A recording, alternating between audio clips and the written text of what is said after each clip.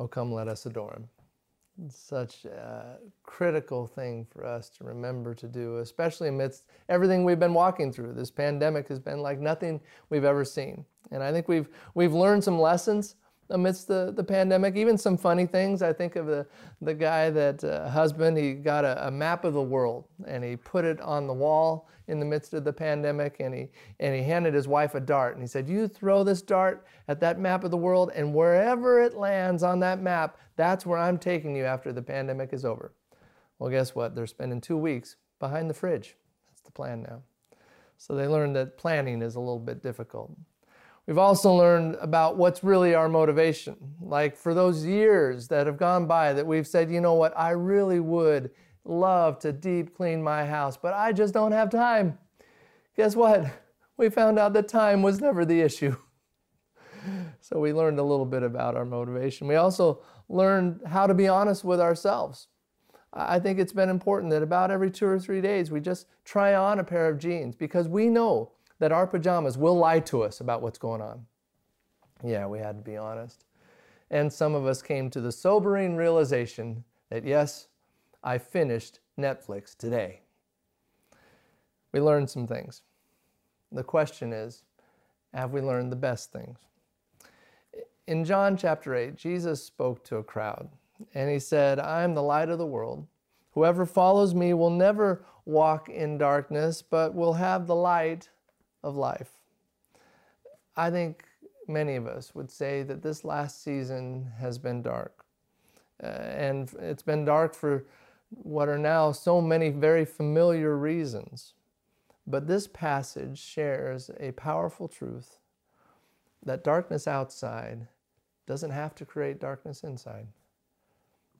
Among the things, when I think about when we lived in Iowa, we did time in Iowa about 3.5 years.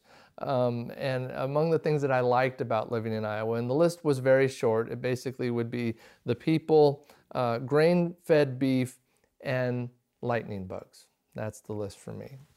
Fireflies. Fireflies were cool. I mean, as you sat out on the front porch, as the dusk was beginning to fade into evening, the heat and the humidity were starting to go away on that summer day, and you'd see something. They'd be like stars amidst the underbrush, Christmas lights against the wooded landscape. And so, of course, you had to go and find out what it was, and upon closer inspection, you realized they were insects, lightning bugs. The proper name is Lampyridae. Insects that carry what's called bioluminescence, a chemical found in their bodies that actually produces its own light. It does so, amazingly, bringing no harm to themselves and bringing absolute marvel to everyone who sees them. Theirs is a light that is not reliant on the environment outside. Rather, it is created by the environment within them. It seems to me that that is the very thing that Jesus is trying to get us to understand. He's saying, I've called you to be included among the Lampyridae, among those who bring light to the world because of the light within. And that kind of light is only possible because of Jesus, because of the light of Jesus. I think all of us know that when we look inside our hearts, we know what's really in there. And sure, there's some good stuff in there, but there's also some stuff that we're not so proud of. And the truth is, on our own, we're a blend of good and bad in motive and action, but certainly none of us are anywhere near perfect. We are not pure light. Yet Jesus offers us His perfect light, a light to change us, to transform us, to bring His light in us and through us. This is the Jesus we speak of at Christmas. It's the story that is told at Christmas, the Son of God coming to earth as a baby, born in a manger, born to a virgin. Yet the Christmas story would be incomplete if it ended there. See, not only is Jesus born in miracles, His life is marked by them, healing and teaching and setting captives free, releasing people from the many chains of this life that so easily entangle many of us. Yet as beautiful as all of that was and all that is, it is not Christ's greatest miracle, nor is it the full story. No, the greatest miracle, the full story, is that this perfect one, this one who was and is without sin, a claim that none of us can make, by the way, that one, God's only Son, the Messiah, would then give his life on a cross to save the very people who were putting him there. And 3 days later, he would rise from the grave, proving that he defeated death and darkness with his light. That is the ultimate miracle of the Christmas story. And that is the ultimate Christmas gift. And it's offered to you, even today. It's a miracle that is available to every person within the sound of my voice. Young, old, rich, poor, every nation, tribe, and tongue. We do not any longer have to wander in the dark. The gift Jesus gave at one time is available for all time, including this time. And it is that miracle that allows us to walk in the light of Christ, because we can have an actual relationship with Jesus. And as we follow him, he transforms us. All of us, we've seen enough darkness to know that this world, it doesn't have the answers. Yet if we would put our hope in Jesus, we can watch him overcome this world, which means he can overcome the darkness in our world. Jesus wants to bring peace to anxiety, hope to despair, light to darkness. All we have to do is invite him. All we have to do is say yes. In fact, for you right now, as you're watching this, you can say yes to Jesus just by clicking on that little hand that says, yes, I want to say yes to that relationship. You can do that right now, just to acknowledge what's going on between you and Jesus in this moment. Remember, Jesus doesn't just light our path. Jesus transforms our heart. That's what he wants to do with you right now, making it possible that we would never have to walk in darkness again, but that we would actually carry the light of God's life in us, with us.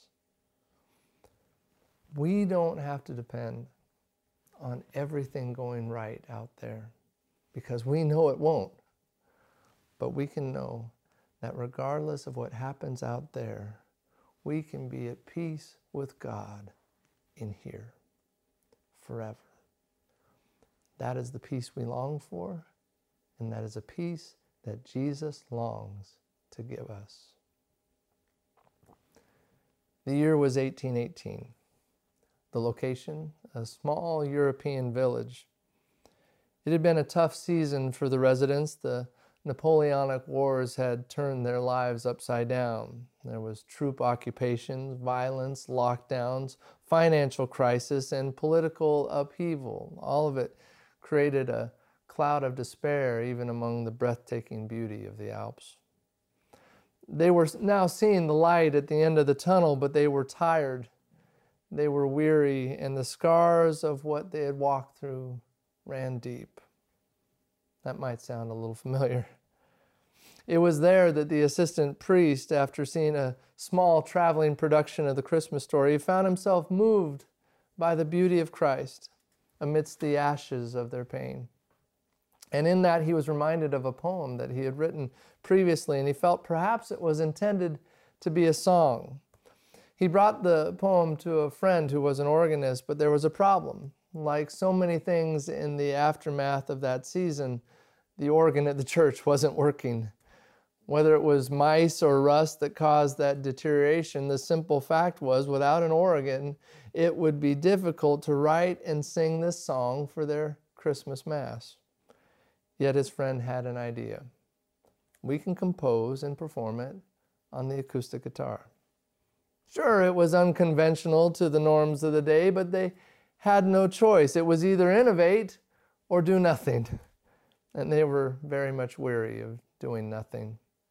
And so with that peaceful nuance expressed so perfectly by that instrument, Joseph Moore and Franz Gruber penned the words and melody that would outgrow their sleepy Austrian town, singing for the first time ever that Christmas Eve, silent night, holy night, all is calm, all is bright.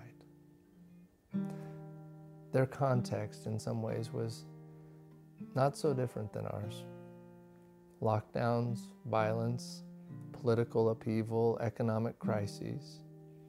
Sounds a lot like 2020 to me. And yet still, the author could pen those words. All is calm. All is bright. How is that possible?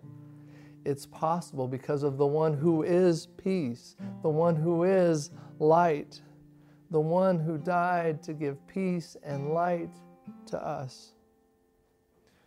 Maybe the pandemic has made things feel a bit dark for you, a bit dim, a bit unclear, and life even without pandemics can feel like that. Yet today all of that can change. We can receive the greatest and most eternal gift in all of creation. We can receive God's gift of relationship, found as we follow God's Son. And I promise you, wherever you find yourself on this day, if you receive that gift, you too will be able to declare, regardless of the darkness outside, all is